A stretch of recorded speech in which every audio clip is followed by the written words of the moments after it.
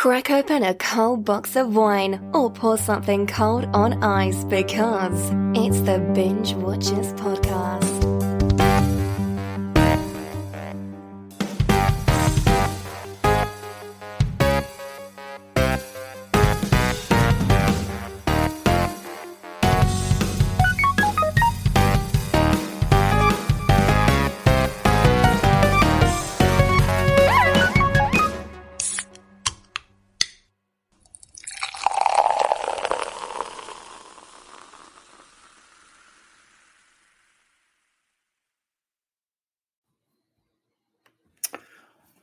Week 2 fantasy movies with some fantastical element. Dave's back. He was not here because he couldn't handle watching a unicorn movie last week. So that was actually a movie I suggested for you guys, believe it or not. Oh, really? If you remember the episode before that. I love Legend. I have a Blu-ray. Yeah. Which version do you watch? I go back and forth. I go to the original for the music. Like I said, the perfect version would be the director's cut with the Tangerine Dream score. But It doesn't exist so far. Jordan and I determined a couple things last week when we did watch Legend. The darkness calls for somebody's help at the end. And we're wondering, who did he call for help from? 2, Tom Cruise does martial arts through the whole movie, and that's why he wears a skirt, which is called like a tunic. It's a medieval shirt / dress / I don't know what you want to call it. And his armor is the same way. Yeah. And they take the time to give him magical weapons, and then they don't use them, and they lose them. It makes no sense. And then they never get them back. The lava, him putting his hand in the lava for the unicorn horn. I was like, I feel like that would burn.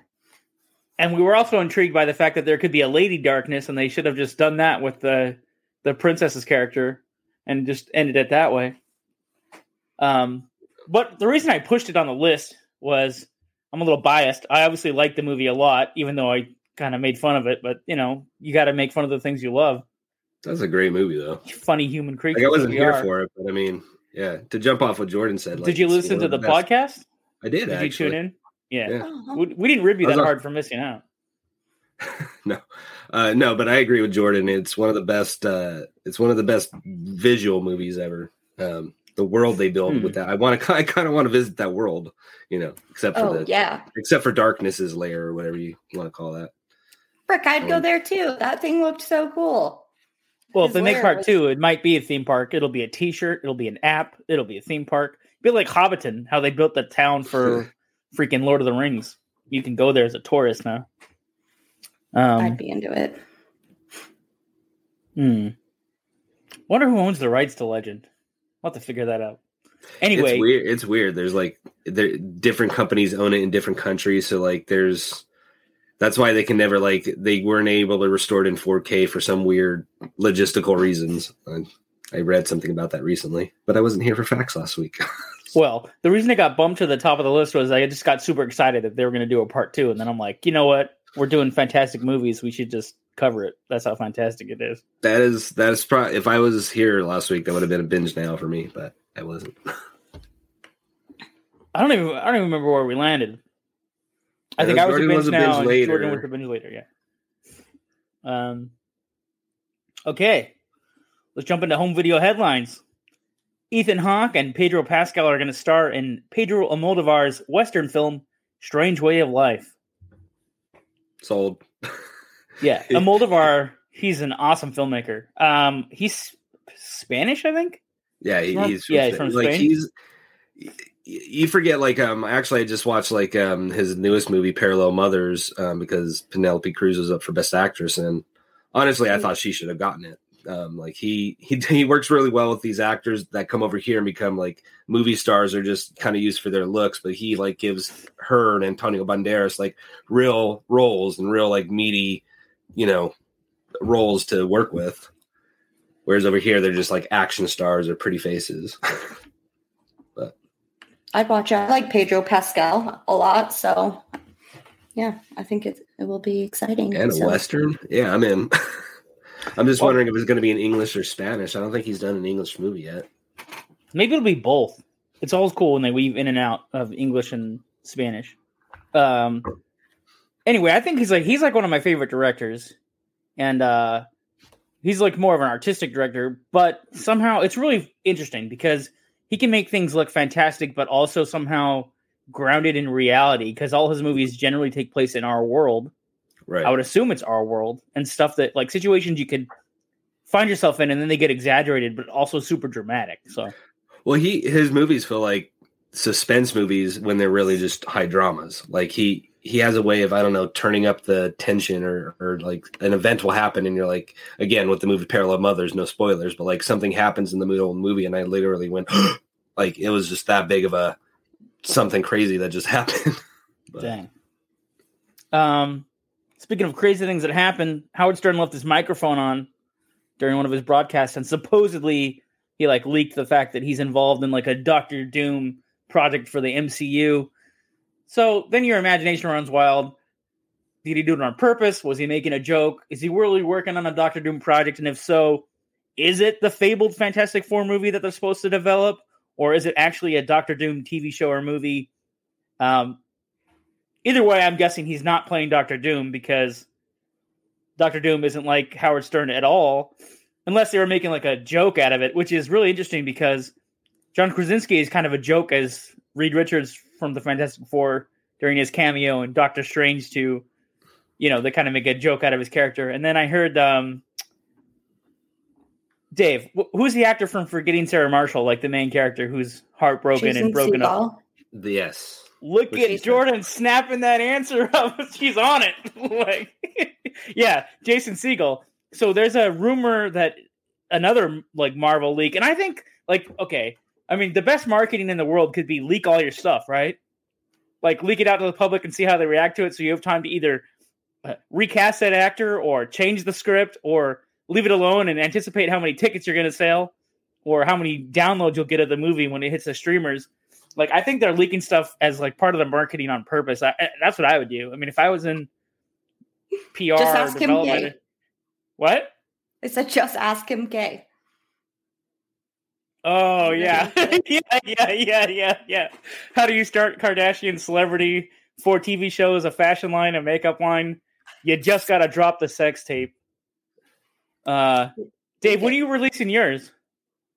Mine. When does that drop? Does it drop at Christmas time? February 29th. That's a very specific day. Like, Dave's got this all planned. Wow. Wait a minute. Is it? Oh, wait a minute. There are February 29th. I meant to say February 30th. So the next leap year, I guess I'm on the hook for sex. Wow. Here we go. At least 2 tickets sold. The listeners are listening. Okay.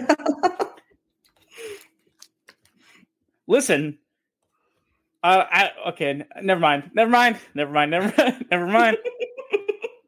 Okay. Quiet, you. Actually, asking a podcaster to be quiet is kind of like an oxymoron or something, right? Yeah, it's counterproductive, counterintuitive. Just be quiet. Just let the microphone go for 45 minutes. Where are we? Oh yeah, talking about the best day to leak your sex tape or a Doctor Doom reveal. Jason Segel is rumored to be in She-Hulk, which is the show that they're going to have on Disney Plus anytime soon. But he's playing the Thing, which is another Fantastic Four character. So I'm like, wait a minute. If they're casting all comedians or funny people or with Howard Stern, a shock jock, like I'm like, wait a minute. Like, is it possible that they want the next Fantastic Four to be cheesy on purpose because all the iterations of Fantastic Four have sucked because they've taken it too seriously? Like, and in the modern day and times it would be interesting if like they intentionally engineered it to be a comedy, and so therefore their tone was comedic, right? Like if they went zany with Matt, because Fantastic Four goes back to the 60s, and like most of their stories in the comic book that are their best stories are between like 60 something and like the early 80s. The culture clash with like what do you call? There's like I'm not a scientist, but there's or like anthropologist, but there's like a term, right? Where like, things change, right? So what's acceptable socially at one time or another is not, right? Like, right. all their stories are kind of like dated based on the rules of society. Well, Fantastic Four has always been a bit of the goofier comic in the series, right? I mean, I know there's like heavy stuff going on within it, but it always had like a lighter touch, or not really. The only ones that kind of had like a personality like that, they hung out with Spider-Man, was the Human Torch, the fire guy, and the Thing, who's the rock guy. They had like a banter, but the other ones, they're just like, what's the doctor that specializes in butts? Is it proctology? Yeah. Proctologist. Yeah, Fantastic Four as a whole seems like a proctologist going over an exam with you. Like, that's my interpretation of their whole comic book run. Like, they're boring. They're very boring. Well, I'll tell you what. Here's my pitch. Like, if anybody at Disney is listening, or Marvel, first of all, scrap a movie. I mean, maybe a movie in the future. You got Disney Plus, create it like a 90s, 2000s era style sitcom. Make it like Friends, but with the Fantastic Four. I want to see all those guys live in an apartment and deal with that shit. You know what I mean? Like, that sounds hilarious. Like, you could even see Fantastic Four in the Friends font. Wow. They don't got the courage to do something like that. They don't take chances did like with that. WandaVision, and then they mucked it up with a Marvel story. I know I'm in the minority there, but I just wish that was just a straight up. Yeah, because WandaVision was going to always tell a straightforward MCU story. They were just doing a parody of television shows, like the device to deliver it to you, David. That's all. I just wanted. I liked the peanut butter and not so much the jelly, or vice versa. I just wanted a sitcom. We're talking about his sex tape again now. He's trying to build an audience. Speaking of devices delivering things, the Bob's Burger movie is headed for both Hulu and HBO Max in at least in the US on July 12th. So I asked these guys earlier if they had seen it. Dave, you said you finally caught it, or it took me 3 times to see it. I live in a little town where a 2-screen theater. The first weekend I went, the projector was down and they didn't know how to fix it, so they gave us tickets to come back. Week later, I go and I went at their posted time on their Facebook page and their marquee, and they started it 15 minutes before they actually posted it was supposed to start. So I didn't want to see a late movie, and then I finally got to see it. There's my dramatic Bob's Burgers story. Riveting. Yeah, I know. Just win a Pulitzer for telling him 3 times to see a movie. No, it's fun. My wife didn't get to see it after all, so when it comes to HBO Max, I'll finally get to show it to my wife, who missed out on it. I'm so excited. I wanted to go see it in the theaters, but I'm not allowed to go to the movies by myself anymore because I fall asleep like every single time. And so I just didn't make it. But yeah, riveting, right, John? No, I mean, I was about to say, like, folks, you may not know this, but Jordan is like one of the biggest Bob's Burger fans that I think I've ever encountered. Like, she knows the characters' outfits. She wears the characters' outfits. She knows more about them than probably the creators of the show at this point. Yeah, it's like pretty high up there for me. Probably like Futurama is my religion, and then Bob's Burgers is like right underneath it. Oh, nice. So, yeah. Those are not bad religions. No, I would. Do you ever dress up like the burger for Halloween, or like Gene in the burger? I've been the beef squatch. I've been Louise. I was going to ask. This is hardcore. This is like real life shit right here. This is like, instead of being a brony who's like in love with My Little Pony, she's like is there a name for Bob's Burger fans, Jordan? Oh, no. But you do bring up a super fun point that there's an episode that is about bronies, and they call them Equesticles. But yes. Yeah, because there's a My Little Pony parody cartoon show built in within Bob's Burgers, right? And one of the characters is a fan. Yeah. Yeah. Why do I know the brony episode? We don't have time. We don't have time to unlock why John knows at least one episode about like bronies. Yeah. That was a great episode, actually. Great episode. Yeah. Yeah. We have a parade here in Fort Collins every single year. It's a bike parade, and you like dress up in costume and you just like drink beer around town on your bike. And so I've been Bob's Burgers like, a couple of times, but yeah. Can you imagine getting a DUI on a bicycle? Well, you can't technically, right? You can. It's called a BUI, but like But like this is like all licensed off area, like by the city. So just don't be dumb is like the only rule. And yeah, it's pretty fun. I actually just passed by real life Bob's Burgers. I mean, I'm sure it was there for a long time before the show, but I was in somewhere in Southern California and there was a place called Bob's Burgers. Oh. I was like, I don't know who has a lawsuit on their hands, but maybe there's a settlement. Yeah, I don't know. Who knows? You mean Bob's Big Boy? No, I'm Southern California born and raised. I know what a Bob's Big Boy is. No, this was called Bob's Burgers. And it wasn't a pop-up? It was. I think it was just a privately owned place in Huntington Beach. Oh. Maybe the guy's like, I'm Bob Littleton. I've had this business for 22 years. Like, I'm not changing the name now. Or maybe the Bob's Burgers creators, Jordan, you should know this trivia. They drove there, had a burger, and was like, let's make a burger cartoon. Yeah, but I'm pretty sure it takes place like in New Jersey, like, not for sure stated, but it's like, a wharf on the East Coast. Oh, really? Yeah. It feels very much California to me. Maybe it's because just the attitudes of like the actors or whatever. It seems like a very California show. Yeah. But they got the boardwalk, which is not in California. Maybe Santa Monica. Yeah. Unfortunately, much to Jordan's dismay, we're not here to talk about Bob's Burgers all night long. Talking about bursting fantasies or bubbles, a princess doesn't get saved. There's a new movie called The Princess on Hulu. It almost made the list, but didn't quite. It's an 80-minute. She's got to fight her way down the tower. It's kind of an interesting idea. Poor execution. And again, talking about martial arts in a fantasy movie, she also kicks her way down, and it's... So wait. Can't suspend my disbelief to go along with the ride. But anyway, it's getting mostly positive reviews, so people, if you like fantasy movies, new ones, since there aren't any made after 1987, then you can go watch The Princess on Hulu. So wait, you kind of sell me on it. Is it like The Raid or Dread, where it's just like you got to keep going at each level to get to the next guy or something like that? Yes, the whole movie. She wakes up in the tower. She's got to fight her way to the bottom of the tower. I think you just sold a ticket, even though you don't have to pay the ticket. I might watch that later. I don't know. You might have sold me. I'm pointing it out to fantasy fans if they're looking for another movie to watch and they've seen all the Conans and everything else that's out there. Speaking of a Conan-like movie, we're finally arrived, folks, at the feature presentation. Tonight's movie is Fire and Ice. It's from 1983. There's a cult filmmaker named Ralph Bakshi who's big in the animation world. And there's a fantasy artist that's considered like the godfather of fantasy artists, maybe the best that ever lived. I don't know. He's a legend, Frank Frazetta. His website is actually Frazetta Girls.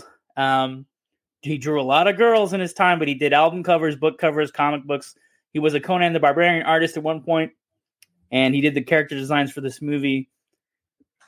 Let me try to summarize the plot. Jared Leto is a wizard. He's trying to move his glaciers down this mountain to take over the rest of the kingdoms. He's not really Jared Leto, but the frozen wizard, whose name is Necron, reminds me of Jared Leto playing a wizard in a movie about a frozen wizard. So I'm going with it. His mother is Queen Juliana, who conquered the north with her Ice Peak Kingdom, whatever. They literally moved their whole fortress, which is made out of glaciers, further south to take over everything else. Then there's like a He-Man-like kid whose name is Larn. His village gets consumed by the ice, and then he wants to help the last kingdom left is Firekeep, which is so fire and ice. Literally one country is made of ice. The other country is made of fire. They're duking it out. The fire princess, whose name is Tigra, she gets kidnapped. Larn goes looking for her. They run into like a random Conan the Barbarian type whose name is Dark Wolf, who wears like a mask. It looks more like a bear mask than a wolf mask, but he's going to help them along the way. And then that's basically it. They got to go save the princess. And if there's any relationships blossoming in the movie, it's not between the Larn and the princess. It's actually between Necron and Larn. I don't know if you guys noticed how serious Necron took that fight with Larn, as opposed to he just cast a princess immediately down into like a little crevice prison or whatever in his little ice keep there. But his mom's like really hardcore about like, I want little frozen wizard children. You got to marry somebody. And he's like, He can barely get off his throne. He can't be bothered with anything. But then meanwhile, like the other guy, the Dark Wolf guy I mentioned, like really has some serious beef with Necron, which isn't really fully explained. Except he's like, yeah, I'm going to take out this wizard. Maybe they have some past drama. Who knows? We'll never know. Whatever happened between them was on the cutting room floor. Needed like a few more passes at the script to flesh it out. Yeah. So maybe Dave will tell us about the techniques of making a movie like this, and we'll see what he has to say about Fire and Ice in his dangerous report. Oh man. Well, you're not ready, Dave? Okay, let's go to Jordan for her favorite bits. No, I'm ready. Since fantasy movies had become popular at the time, and director Ralph Bakshi had wanted to work with artist Frank Frazetta, like John mentioned, he was able to pull together financing and distribution easily for the movie at the time. The movie actually has several links to Conan the Barbarian.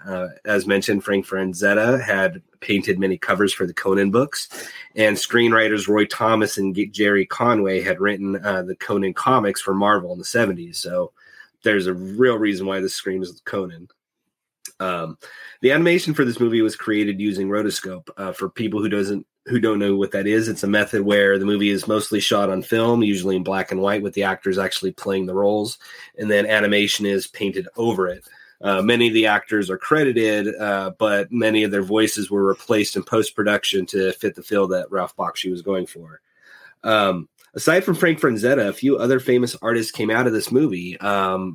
Thomas Kincaid, who's known for these big landscape paintings. You can buy them in malls, worked on the backgrounds. James Gurney, who created the illustrated books Dinotopia, worked on backgrounds as well. And then another movie that's our TV show, actually, that turned into a movie that feels very much like this, except for sci-fi. Peter Chung, the creator of Aeon Flux, was a layout artist for this. So for people who remember that show, that got turned into a movie.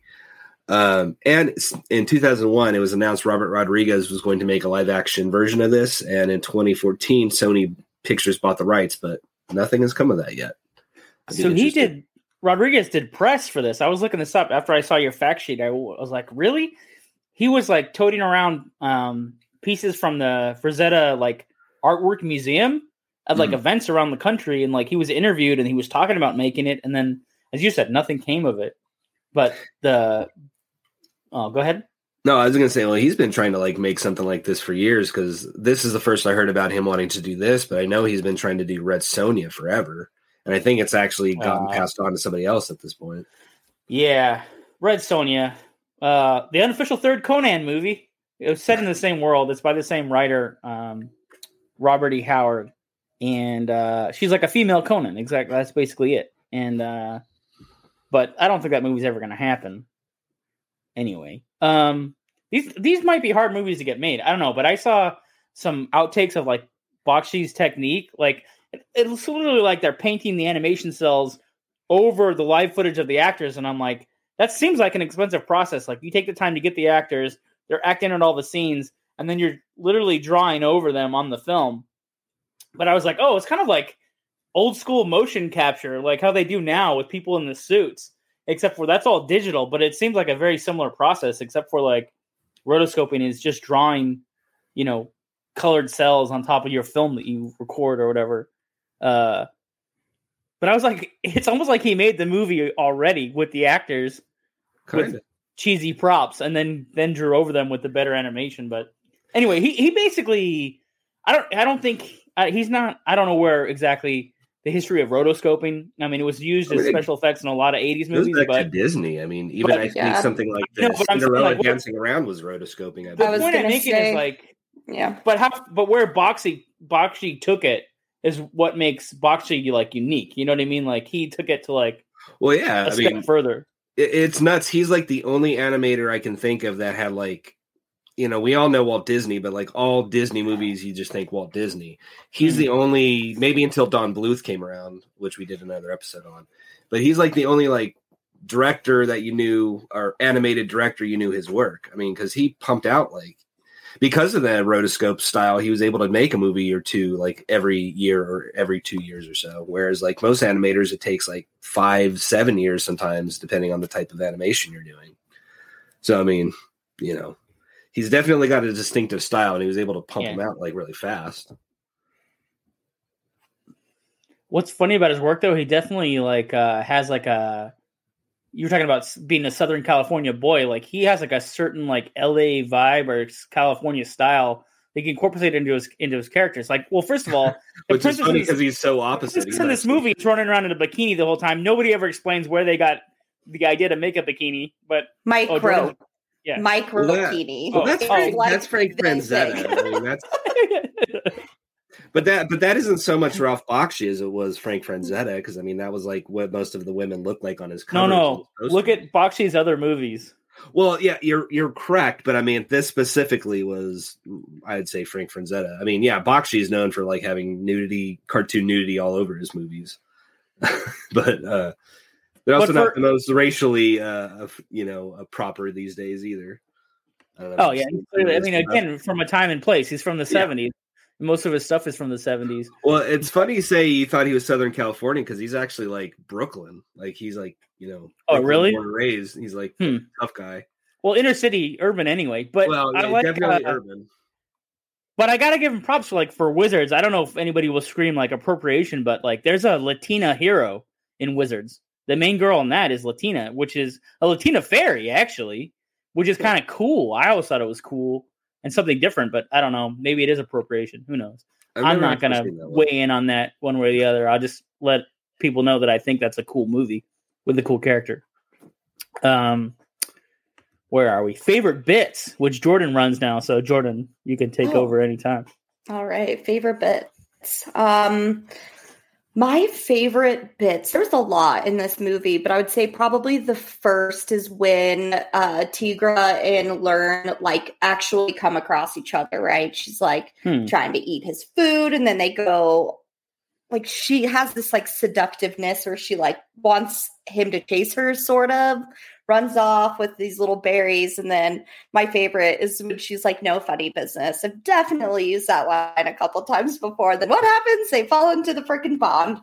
And then there's a giant kimono dragon that just comes out and bucks. Oh no, it was the Kraken, pretty much. The Kraken in there that gets Learn and tries to take him down. And yeah, so I'd say that's probably my favorite bit, but there's a lot that You're right. She's trying to escape kidnapping the whole time, and she runs from all kinds of monsters. There was a giant iguana that was eating the Beastmen, who are called I guess officially they're called subhumans, but yeah. Necron's army is a bunch of mutants that seem not as genetically developed or as smart as the average human. So the only part I have to pick is I'm like, Tigra, girl, you are being a damsel. And she gets captured how many times? 5 times at least. She just gets away and is running around, and then she gets captured again, and it happens 5 or 6 times. I also liked her monologue in front of what's his name? The villain. What's his name? Necron. Help me out. Thank you. Yeah, because then he just laughs in her face, and I was like, oh, that kind of made me sad. So, Dave, what's your favorite bit?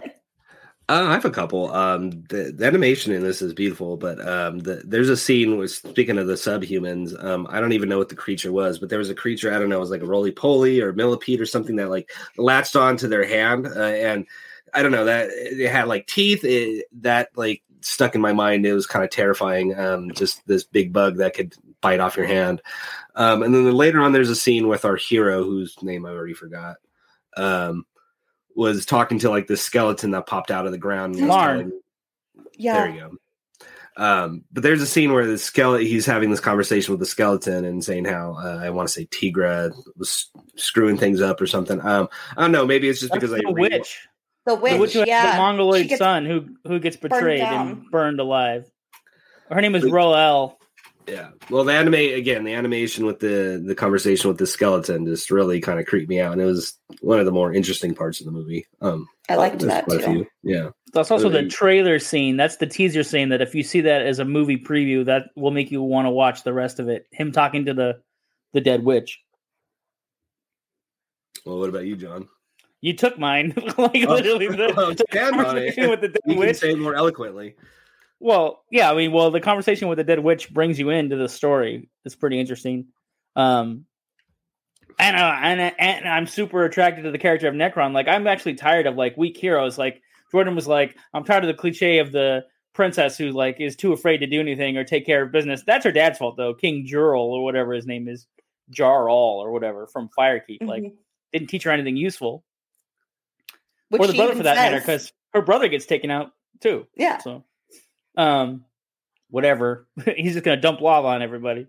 And push come to shove, he had fire the whole time. Use that in the beginning, jerk. Like, waste time with glaciers. I wish we knew more about Darkwolf, because they mention it's like a blink and you miss it moment in the beginning of the movie. They tell Larn to go when they think they're going to lose the battle to Necron at his village. Somebody yells at him, "Go where your brother is," and then they show us Darkwolf. So in my mind, I'm putting the 2 and 2 together, thinking that they're suggesting that's the older brother. But then when they interact with each other, they don't know each other. So I'm like, wait a minute. So are we going to find out that there was an older brother who ran the village and then disappeared? And like, that was the beef with Necron, is like he almost lost and then like went through like his own tribulations and then came back as this Darkwolf character, like wearing like a different identity, or what's the deal? But they never describe that or explore that. And then, no, he's supposed to be a stranger. And I'm like, well, they just want to both kill Necron? I don't get it. But what's interesting is like, Necron is the most developed character in the whole movie. Like, he's the most interesting. So I'm like, dang it. Like, they should do this now. This is going to get stolen from me. But it's just like, make a story like this, a fantasy story, or a science fiction or something like, but it's villain and villain. There are no heroes, just a villain and villain, because they're always more compelling. They have better backstories. They're more highly motivated.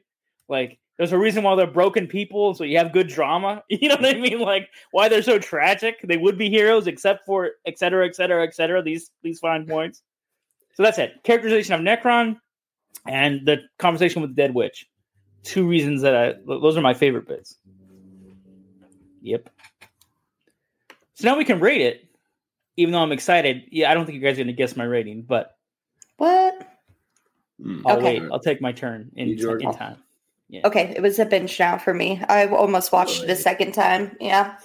I What about you, technically Dave? did watch it a second time, but that's just because I was fading when I was watching it the first time. It's a binge later.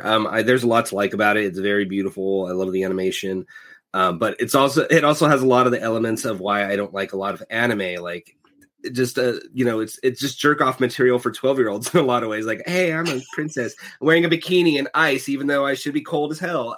I don't know. It just there's like no reason, and nobody wears shoes. I don't know, or any kind of feet covering. But there's enough to like about it. Like, I'm not totally crapping on it. So binge later.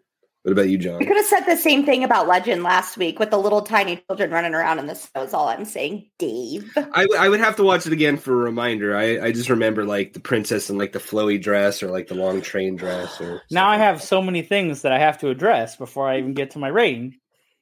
First of all, David, aren't you a 12-year-old in your heart?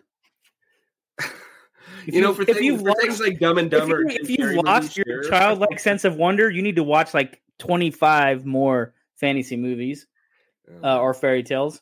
To address Jordan's point about children, fantasy like children running around, not wearing shirts or whatever. They're elves, Jordan. They don't get cold. Okay? They're magic. Whatever. When you can't have an answer, you just go, it's magic. It's magic. It's magic. Okay. The wizard did it. Yeah, the wizard did it. It's a binge never. You know why? Wow. I had a lot of anticipation for this movie. I waited like 20 years or so. 20 years because I'm 29. Okay. So I waited 20 years or so. Yeah, wink, wink. I waited 20 years or so to watch this movie, and it let me down. So it's a binge never for me, which is usually not where I'm at on the rating scale. So I am surprised. Historically. I thought this was at the very least a binge later for you. But then Dave's argument about anime has to also be addressed. I'm going to shove so much anime down your throat, you're going to love it or die. That's what's going to happen. Next year, all anime, David. Every single episode, anime. We're going to change the name of the show to Anime Watch or Die. No, that'll be like an interesting experiment to see like how long I last without snapping on the show. Wow. Oh man. Just as long as it's not the stuff like La Blue Girl or any tentacle stuff. No, thank you. How many weeks do you think you could last? He can last 3 because usually if we do 4 weeks, by the 3rd week he's like snapping at everybody. Yeah. Well, usually like save a classic for the fourth one, like Princess Mononoke or something, where it's like, okay, even though I'm not a big fan, like I can at least appreciate this. Wow. And they're the Disney movies of the East, and you love Disney movies. It all lines up in a certain way. That as long as it follows the Disney method, that's why you love Legend so much, because the studio was like, yeah, we're blowing through a lot of money. You guys just use the Disney method, have a happy ending, and get over yourselves. That was part of the trivia, David, that they were enforced to use the Disney method during the production. We've talked more about last week's movie than we did about this week's movie. Oh, no.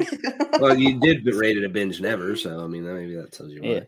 Yeah. So if my co-host watched anything else this week, we're going to move on to staff picks. Can they recommend a movie for you, or show even? Because I guess people watch shows. Jordan, did you watch anything else you want to tell the audience about?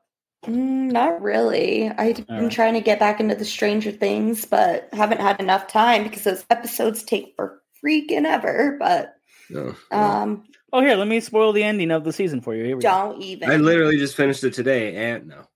I had to like put my fingers in my ears at work today. So that's I hate when people do that. Like, in fact, I had to fast forward on the show last week because you guys were talking about Spiderhead. I'm like, I haven't even had a chance to watch that. I'm like, forward. Oh, really?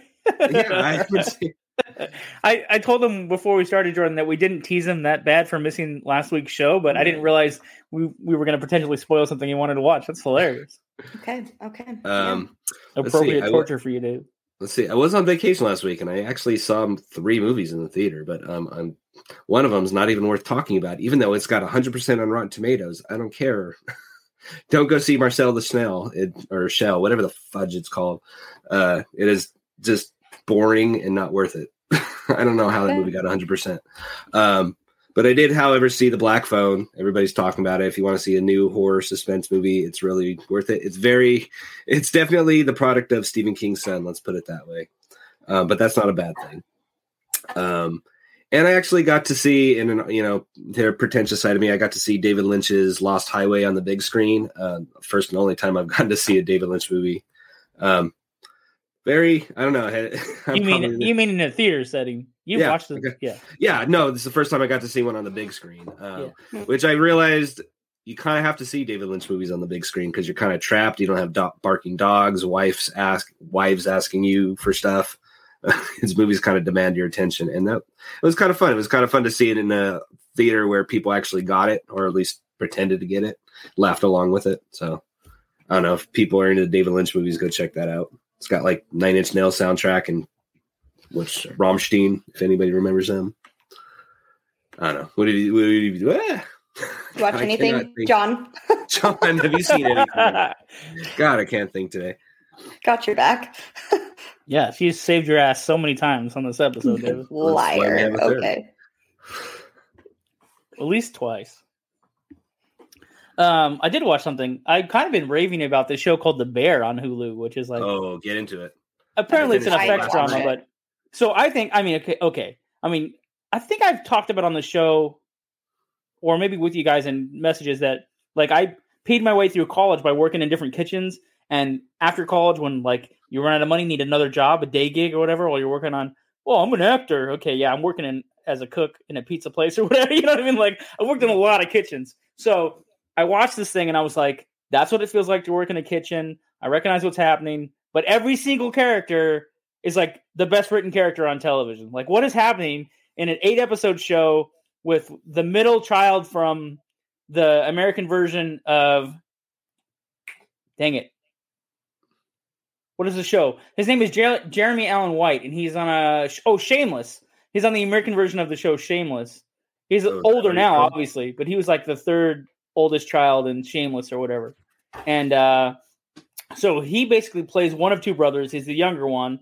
The older brother has tragically died, unfortunately, and left him a mess of a kitchen to clean up and run this restaurant called like the original Beef of Chicago, or Beef Land of Chicago or something. And it's completely dysfunctional, but a lot of kitchens are dysfunctional, composed of dysfunctional people that like their sanctuary is the kitchen, and they get it together long enough to cook good food for other people that can afford to buy it while their lives are kind of falling apart. But I've watched the entire show twice now, and that's a lot because I'm a very hard critic. Like, I wanted to make movies, and now I spend my time mostly criticizing the movies of filmmakers that I like. And I don't want to be a critic, but we make jokes that like I'm like a John Lovitz character from The Simpsons who's called The Critic, and they did like a spinoff of this guy, and he like that's his job. But I don't have anything bad to say about this show, and also I see other people that have cooking experience like responding to my little reels about it. What's a reel? Well, folks, in social media, you can make a short video and post it to your friends and anybody who has the internet, and sometimes people will comment on it. And so I saw the comments were like, yeah, that's not an insider's look at a kitchen. Yeah, right. And I'm like, what I didn't say in my video was I worked in several kitchens, and this feels like I'm going to work as a line cook, dishwasher, prep cook, sous chef. The abuse fraternity style that rolls down, plus everybody's wacky personalities as you're trying to make like 25 sandwiches for your customers, but you have to listen to the story of like what's going on in the other cook's life. Like that's exactly what it that's exactly what it freaking feels like. You know what I mean? So, and yeah, I mean, I can't push it hard enough. I don't want to push it so much like, hey, you got to read this like a book report or something. You're assigned to this, but I'd say because I just finished it last night. You suggested it to me, and I saw a preview of it at one of the movies I saw, and I was sold. I rushed through it. Check. I'd say at least watch the first episode. Like, yeah, it's not a homework assignment, but if you watch that first episode and you're not itching to watch the second, then it's not. Well, see, I would be surprised if you turned it on and didn't watch at least 2 or 3 of them and then stopped. If you got that's kind of what happened to me. I think I told you I finished watching the first episode, and that's literally all the time I had that day to watch it. But the next opportunity I got, I like binged 3 in a row. Like it's just that good. I mean, yeah, you're right. Every character is well written because they're like full 3-dimensional characters. And like, people, I mean, I don't know, man. I was sold on it from the first episode. I mean, it is a quick binge though. They're only 20 people like inspire each other that in the show. But they're only 25-minute episodes, so it's a quick binge. You can get through it quickly. Yeah. Excellent. I'm so excited to hear that because I feel like with Stranger Things it being like an hour and 20 minutes and stuff. Like I can't imagine like adding another episode, like another series on my plate right now, but knowing it's only like 20 minutes per episode, like I will probably crank it out before next week. No, it's a quick binge. I don't want to hog all the time on the mic, but I'll tell you 2 more things about it. Like, so the showrunner's wife is a real chef, and so she advised on it. So it's being produced by somebody that knows kitchens. And then the second thing is, it's a list jumper. Like if you have a queue and you're like, oh, I'm eventually going to get to these 10 movies and these 3 shows that you said are like the seasons are 45-minute, like episodes are 50 minutes plus, and there's 9 episodes. This moved immediately to the front of my line, and like I was more intrigued. I'll just tell you, I was watching more of The Bear than I was watching Legend or freaking Fire and Ice. Let me tell you something. Like, I'm stoked.